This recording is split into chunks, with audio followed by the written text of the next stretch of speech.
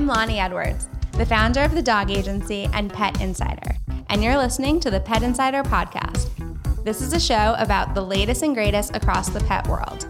Whether you're a pet parent or just a little pet crazy, Pet Insider has you covered. We get it. We're obsessed too. The first is, I think this major trend that we're seeing around the humanization of pets. When I grew up, my dog lived outside. Now my dog it owns my bed.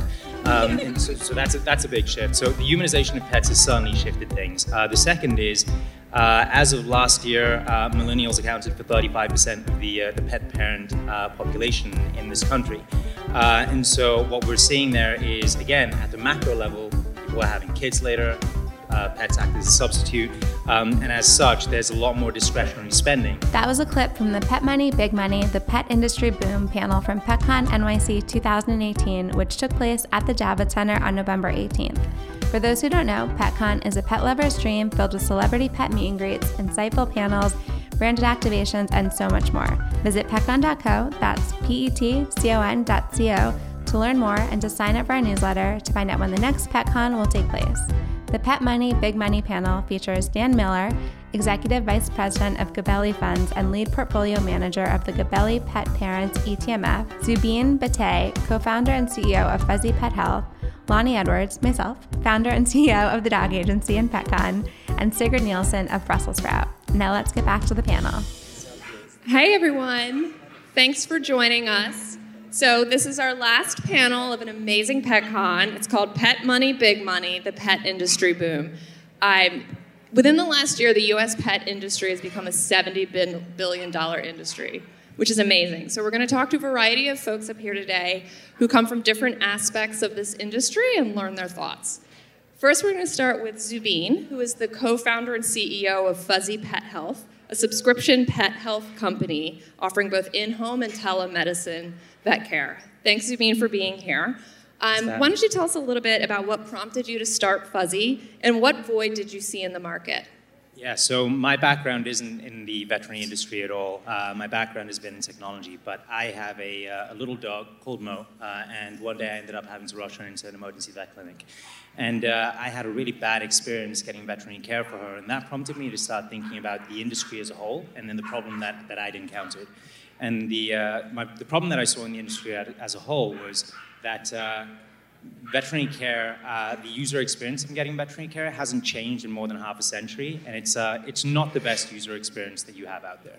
And at the same time, because of the inefficiencies that exist in the veterinary industry, what we have is that the cost of care continues to increase, and that means that the access to care continues to go down.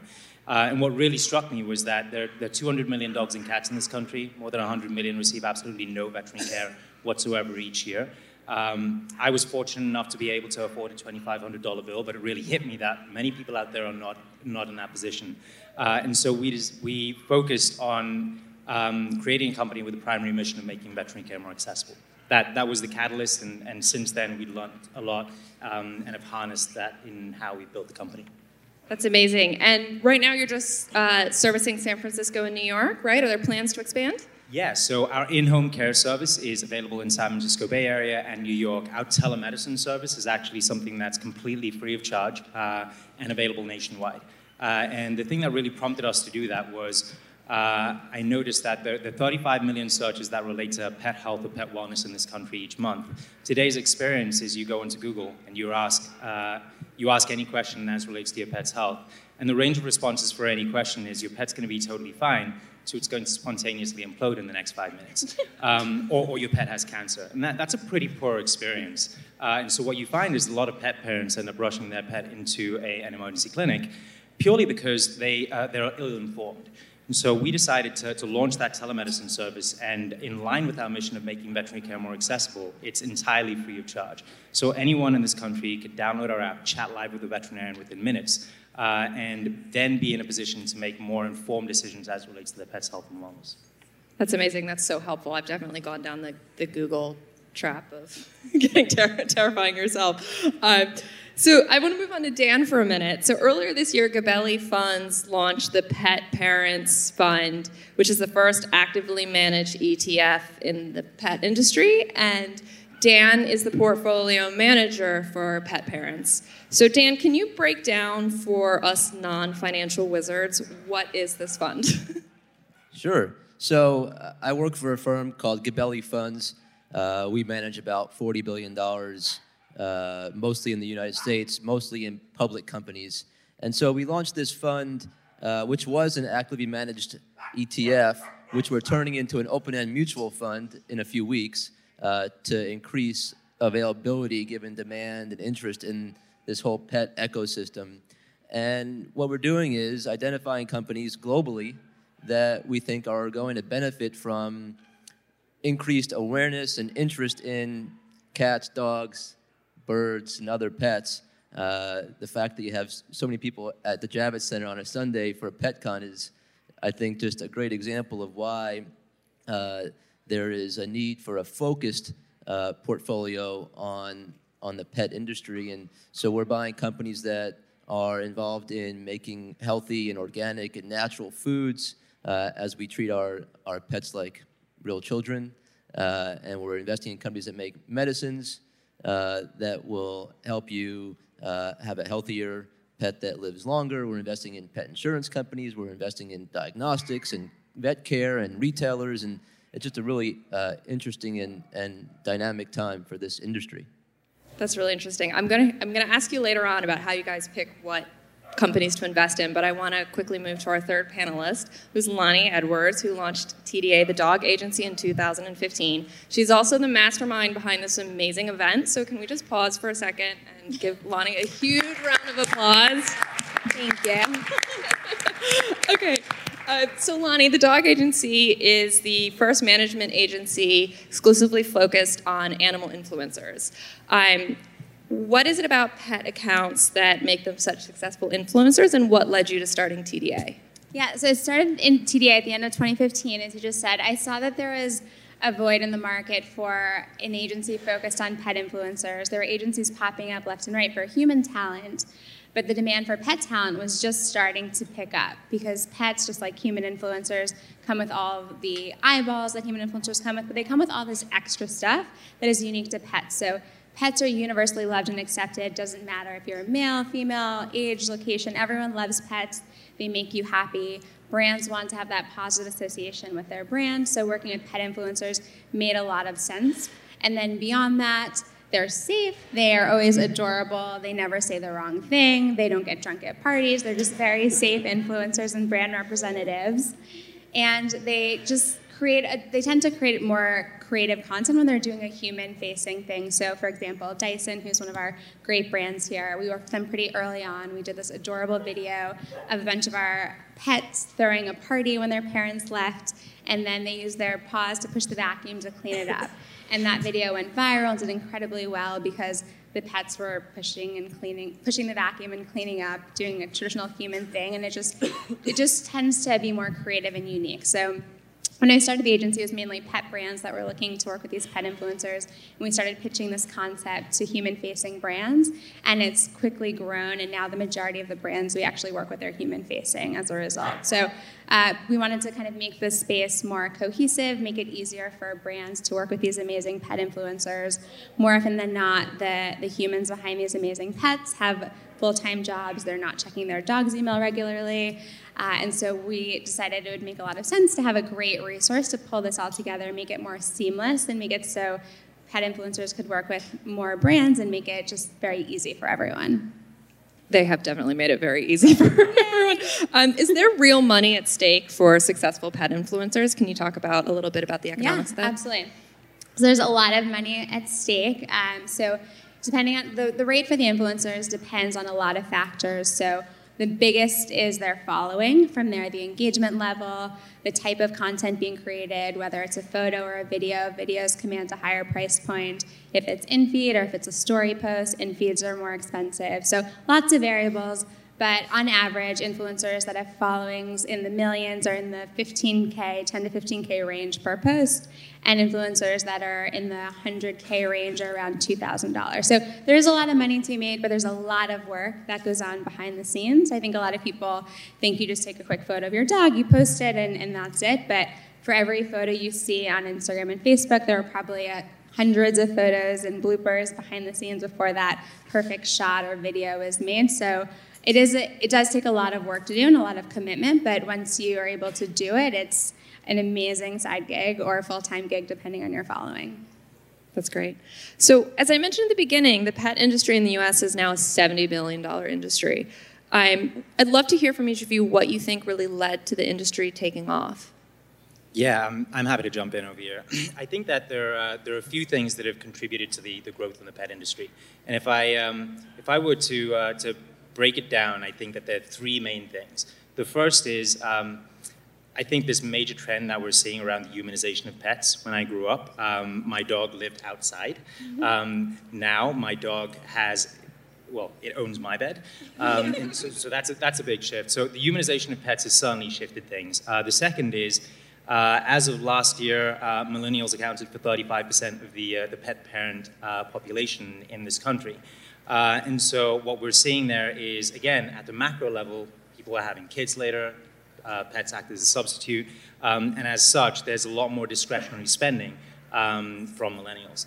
And then finally, I think the thing that has really driven a lot of that growth is that we're in the internet age, and these are effectively the remote controls for our lives. And so the acquisition of goods or services or information has become incredibly simple and easy, and everything is one tap away. And so when you think about all of those factors, that effectively has led to this significant growth that we're seeing in the pet industry as a whole. We're also seeing, in addition to all of those factors, significantly more investment going into the space. And so up until 2016, we had the largest amount of venture capital funding going into the industry of around $300 million in 2016. Prior to that, in 2012, it was around $200 million. This year alone, we're beyond $800 million invested into the space through venture capital. And so what that means is that there are a number more companies that are being started up, that are getting investment, that effectively are being able to market through influencer campaigns. And that means that the services are being promoted a lot more, and that means that it drives a lot more purchase and acquisition. That's interesting. And Dan, do you agree with that? And are you focused on investing more in established companies, or are you guys looking at startups as well? I mean, in the fund, we only invest in established public companies, but we also invest in some private techier startups when we find the right opportunity. I would agree with everything that was said about the industry and some of the reasons for its growth. And I'd say that it's double globally. It's $140+ billion, which means, of course, that the other countries are still have to catch up to what we're doing in the U.S. Technology is leading to new services and offerings, but it's also making people more isolated. You spend more time today on your Facebook feed, and therefore having a pet creates this great emotional connection that I think people are kind of lacking in their lives, along with obviously people are having dogs longer than having kids. And so I would also add $70 billion probably underestimates the true spend. For example, my sister has a dog, no kids, married for 6 years, just has a dog, and makes her own dog food. So she goes and buys 10 pounds of salmon at Whole Foods and cooks that with kale, spinach, and zucchini every week, 3 meals a day. And so those expenses probably aren't in that figure.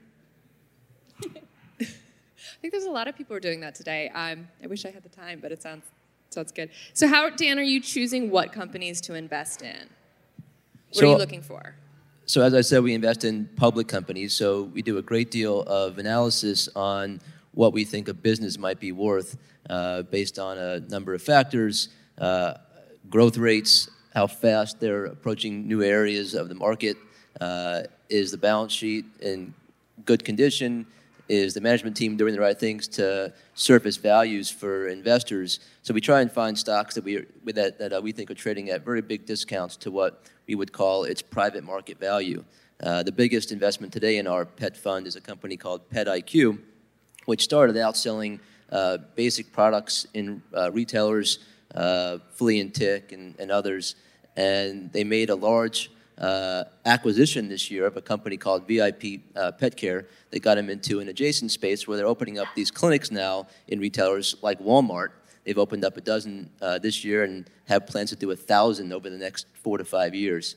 that will allow them to kind of leverage their important relationships with the retailers and provide their products, but also now a service, making it easier to get vet care when you're going shopping at the Walmart. You can leave you probably wouldn't want to leave your dog, but up front for a checkup or some vaccinations. Yeah, and so that's a good example of an acquisition. Are you seeing more acquisitions in this space, and are you seeing? It seems like I've seen a few examples of consumer products companies that are now investing or acquiring in pet companies as well. Is that something you're seeing? Yeah, we've seen a whole bunch of deals over the last couple of years. Last year, I guess, was the largest, which was an $8 billion purchase of Blue Buffalo.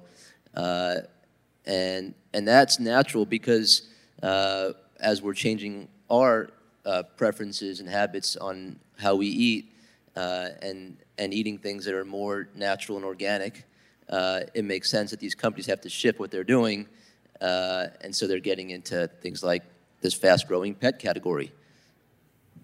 And thinking about how companies are shifting, it seems like so many companies these days are shifting to a more tech focus as well. Do you see changes within the pet industry as leaning towards more of a tech-heavy industry? And Zubin, I know you mentioned a little bit about the telemedicine aspect of your business that was just launched. I'd love to hear a little bit more about that and how, in general, technology is affecting your business or enhancing it. Sure. I think I have a slightly biased opinion here, given the company that we have and where we're based in Silicon Valley. But I believe, as I mentioned, that being in the internet age and the fact that we feel that these are the remote controls for life nowadays, that technology is central to a lot of pet products and pet services today. Certainly in the influencer world, technology is integral to everything there, but actually maybe less so in the pet food world, which is where we've seen a lot of acquisitions recently. In our world, as I mentioned before, my background is in tech, and so what we see as a company is we don't believe of ourselves as a veterinary company. We believe that Fuzzy is more of a technology company, with veterinary as one of the services that we offer. We believe that technology is an integral kind of mechanism to be able to interact and engage with pet parents out there, and I believe that is what's going to drive a lot more value creation in the ecosystem as a whole. And so I believe that the most valuable companies that we see in the pet industry today are those that are actually incorporating technology into not only their practices, but also how they aim to engage with the pet population and pet parent population out there. Yeah, it's definitely people are engaging more through technology, and Lonnie, that's of course integral to what you do. Instagram, there would be no pet influencers. There would be no pet influencers. Thank you, Facebook and Instagram. Yeah, so it's and as you mentioned a little bit before, it's not just pet companies who are reaching out to TDA. There's a lot of human brands, and perhaps now predominantly human brands are reaching out. Why do you think that is, and what sort of human brands could benefit from having animals as their influencers? Yeah, we're seeing a lot more human brands working with our clients, which is great because that was my big goal when I started the agency in 2015, was really pitching this concept of pet influencers to human-facing brands. I got a lot of funny looks when I would go into these initial pitch meetings saying, you should use this adorable dog to sell your makeup, and they looked at me like I was crazy. But there's definitely angles that make a lot of sense. So, for example, we work with a ton of cruelty-free beauty companies, and when you put that product next to an adorable pet like Sprout, and you say, this brand doesn't test on animals, it's like, oh my gosh, like I would never want to hurt Sprout or any animal like him, and it makes you really understand the core values of that brand. Travel is another industry where we work with a lot of companies. So we do a lot with the Ritz-Carlton. They're super pet-friendly. So we've done all kinds of doggy weekends where they fly out a bunch of pet influencers to create content and showcase how the hotels are very pet-friendly. And I think that's a category that's going to be growing a lot because people, as we've discussed, are treating their pets like their children, and they want to take them with them when they go on vacation. They don't want to put them in boarding and leave them at home. And so they're looking to these pet influencers to see how best they can travel with their pets. So which hotel chains are the best? Which are the most pet-friendly, what airlines are the best. And so I think the travel space is going to be working with a lot more pet influencers. But most brands are a good fit because when the brands work with these pet influencers, they're showing that they resonate with their consumers on that core level because their consumers think of their pets as their children, and when brands partner, they show that they share that value. And then the content tends to be more creative. When it's a pet doing a human thing, it's more likely to go viral because it's so different and unique and obviously adorable because there's an adorable pet creating the content. So there's just so many extra bonus factors that come with pet influencer marketing as opposed to traditional human influencer marketing, and more brands are seeing the value there. And a question that I'm sure many of our audience members are interested in knowing, what makes a pet a successful influencer? So number one is having a strong brand. So what is it about your pet? Does your pet love to travel? Does it like food? So Popeye the Foodie, for example. Popeye's content is always tied around restaurants and showing delicious dishes. People know what they're getting when they come to that page.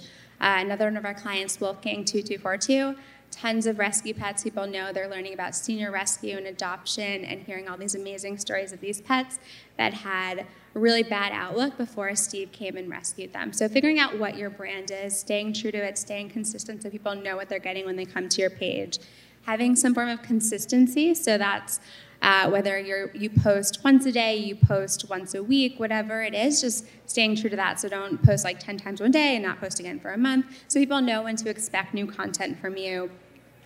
And then creating good quality content. So creating something that people want more of, that they're likely to tag their friends in the comments to help you spread. Getting featured by large accounts like Dogs of Instagram and Cats of Instagram is a great way to kind of get on the map and have people discover you. And then from there, have fun with it. Make sure your pet enjoys it.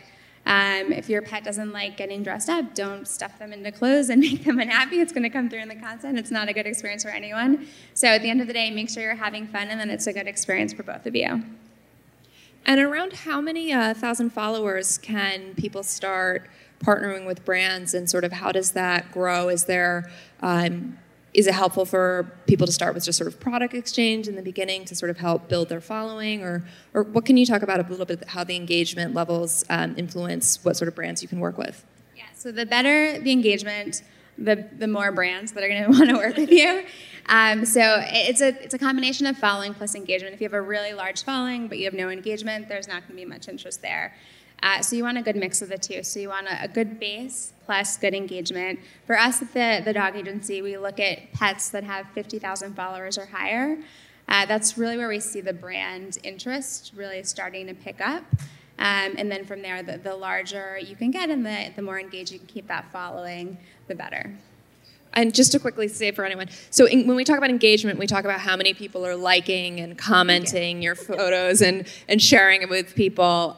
So if you're looking to build your account, try to find ways that you can have people engage in your account. So asking a question, we're doing this weekend. What are you and your pet getting into? And try to sort of have people interact with you. Being a part of the community. So engaging on posting and commenting on other people's content as well so that they see you, they come check your page out, and building that community. And Zubin, technology is very important to your business. How has social media impacted your business, and are you guys thinking about working with influencers as well? Yeah, it's something that we think about on a daily basis. It's all well and good building a business that you see being valuable and having a value proposition that resonates with people, but unless you're able to actually communicate that message to an audience that value proposition applies to, then it's not a case of build it and they will come. So we certainly think about where the core audience and where the core demographic lives, where their eyeballs are. How do we ensure that our message gets communicated to them in the most effective way, in the most effective medium that is something that they engage with on a regular basis. So we think about influencer marketing because it's where a lot of the kind of pet population looks to for recommendations on services or products that enhance the quality of life for pets. And that's something that we've thought about a lot. We have a campaign kicking off with you guys. Yeah, we're looking forward to it. We're already seeing some value from it, so it's been fantastic. And Dan, do you think about social media and the sort of companies you're investing in? And also, I know we've mentioned this is an actively managed fund. Does that mean that Gabelli is sort of what does that mean? Does it mean you're interacting with the board and directors and sort of influencing sort of how they're doing business or making recommendations? Yeah, I mean, maybe in some cases we might have a small influence, but actively engaging and trying to understand how these companies are going to build their business over time, as opposed to a passively managed ETF, like one that was launched recently from a company called ProShares, not to give them an advertisement, but they have a pet ETF now that is just tracking the largest pet companies without any consideration towards whether or not they're overvalued or undervalued or growing or shrinking. In fact, because the pet space is so hot, if you will, there are some public companies, some stocks, that we think are really overvalued, meaning expensive, and therefore we don't own them for the investors in our fund. Yeah, the same applies in the private market too. Of course. The space is really frothy right now, and what that means is that with the consumer sentiment, that also means that there are a lot of companies that are over-investing in the space because they're trying to capture the mind share of the pet population.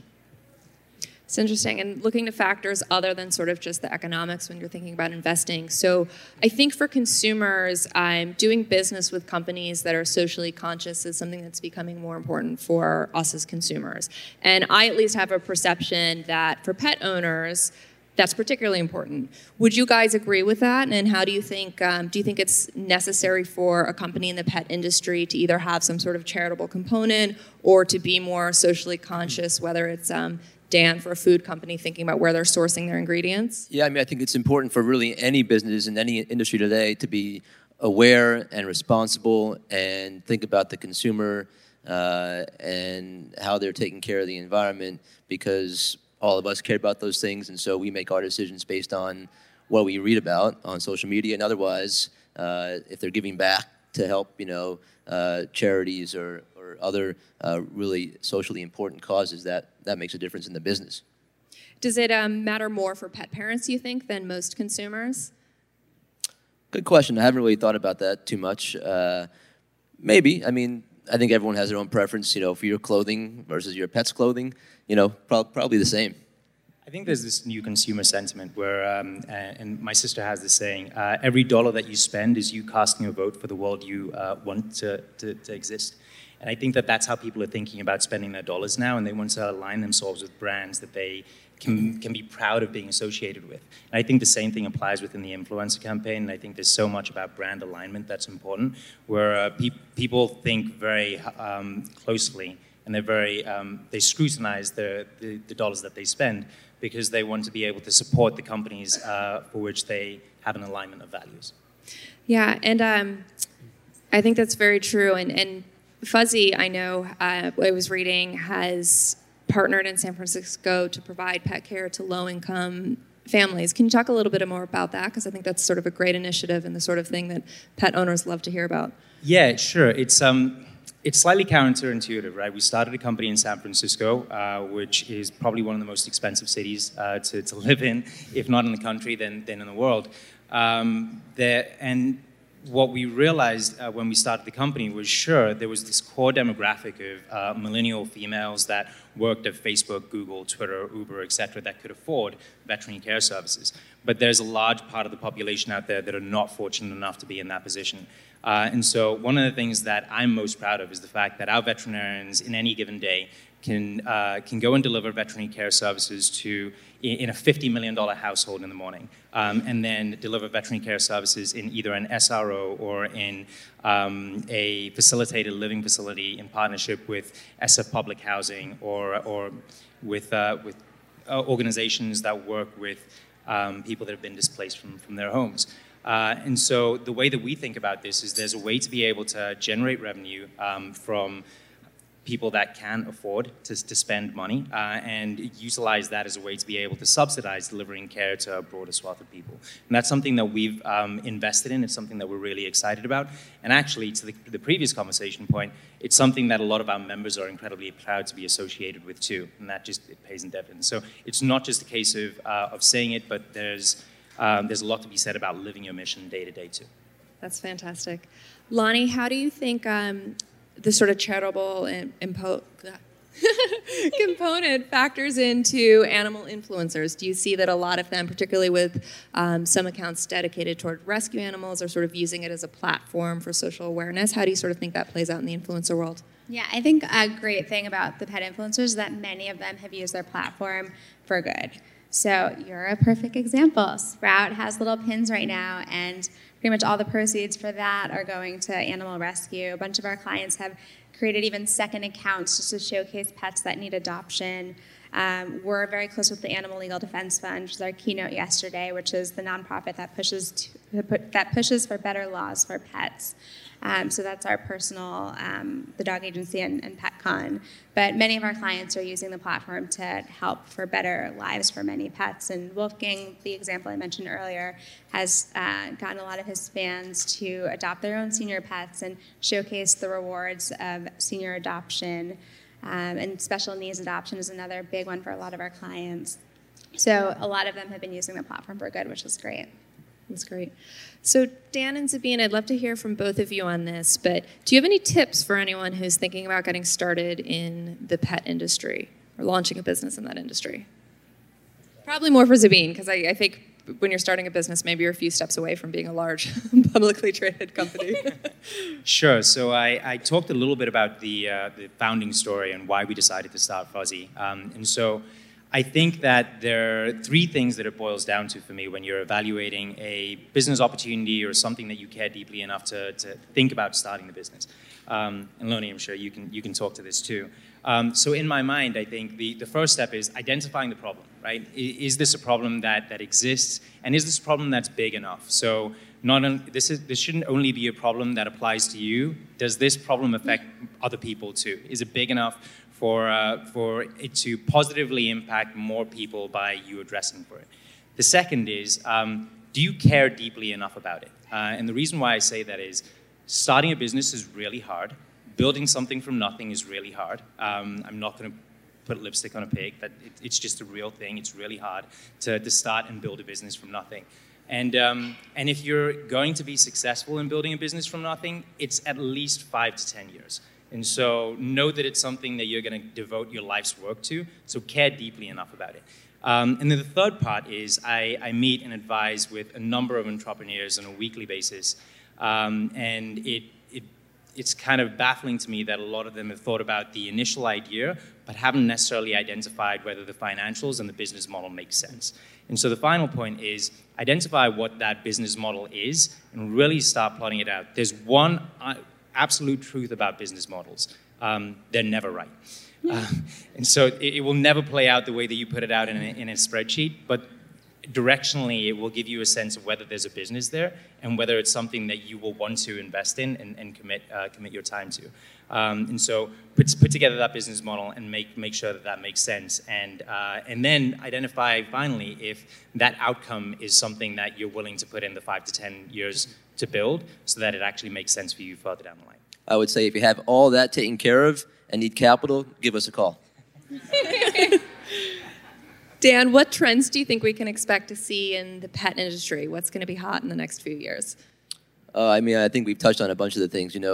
Technology is certainly going to influence a variety of subcategories in the pet ecosystem. You're going to have more human-grade and quality food, toys, products, better for the pet. You're going to have new medications that are going to allow your dog to be healthier throughout different seasons, skin conditions. They're taking human-grade medications now that are approved by the FDA and making them work for your cats and your dogs and your horses. So there's going to be a ton of interesting ideas and concepts. I think we're going to get to extending the lifespan of pets too, and increasing the quality of life. We're seeing that right now in the healthcare side. I'm sure you're seeing that within VIP and pet. You talked about the number of pets that don't see a vet on an annual basis. That's terrible, but it's changing because there's now easier and more affordable ways to get care, and so that will obviously extend the lives. And 90 million dogs in the U.S., they're going to live longer and make us all happier. And Dan, so I definitely agree about things focusing on like human grade ingredients. Do you see this as being new companies who are focusing on that, or are more traditional companies who've maybe just had a traditional kibble and the same formula for many years? Are they going to need to adopt to sort of stay relevant in this industry? I think both. I mean, only less than a decade ago, you had Blue Buffalo. The founders had a great experience in running other consumer, in this case, a beverage company, and took that experience and identified the need for better for you foods. And so, if you're in that business today, you have to adapt and shift. And there's going to be a lot of new entrants that have new ideas. We're invested in a private company, not in the fund, but elsewhere, that creates your own customized meal plan with different types of ingredients for your dog or cat, and they'll ship it to you every week. So there's always going to be something new. And Lonnie, what's going to be new in the influencer world? Do we see, so I know sometimes with human influencers, we're seeing a divide between macro influencers and micro influencers of a smaller community. Do you think there's something similar happening with pet influencers? I think with pet influencers, it's always good in every campaign to have a mix. So you want those marquee pets that people know promoting your brand, but you also want a lot of content. So having smaller influencers in the mix to create that content definitely helps. I think something else we're seeing in this pet influencer space is an extension beyond social media.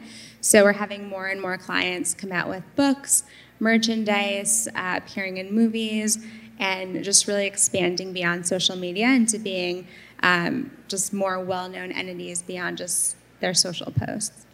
Or expanding into the real world with events like this. Exactly. We are coming to LA in the spring, so everyone mark your calendars. Hey, Lonnie, I have a question. Do you think about platforms beyond Instagram and Snapchat? And so thinking about global platforms like WeChat, for instance, and how to kind of supercharge influencer campaigns through that? So right now, asking for a friend and a new client. So right now, the majority of the pet influencer space is heavily focused on Instagram, followed by Facebook. So as those followings and other channels start to grow and there's demand there, we'll expand our client base as well. Thank you all so much for being here today. This was really insightful. Thank you. And thanks for coming to PetCon. That was the Pet Money, Big Money, the Pet Industry Boom panel from PetCon NYC 2018. To learn more about PetCon and to sign up for our newsletter to find out when the next PetCon will take place, visit petcon.co. That's petcon.co.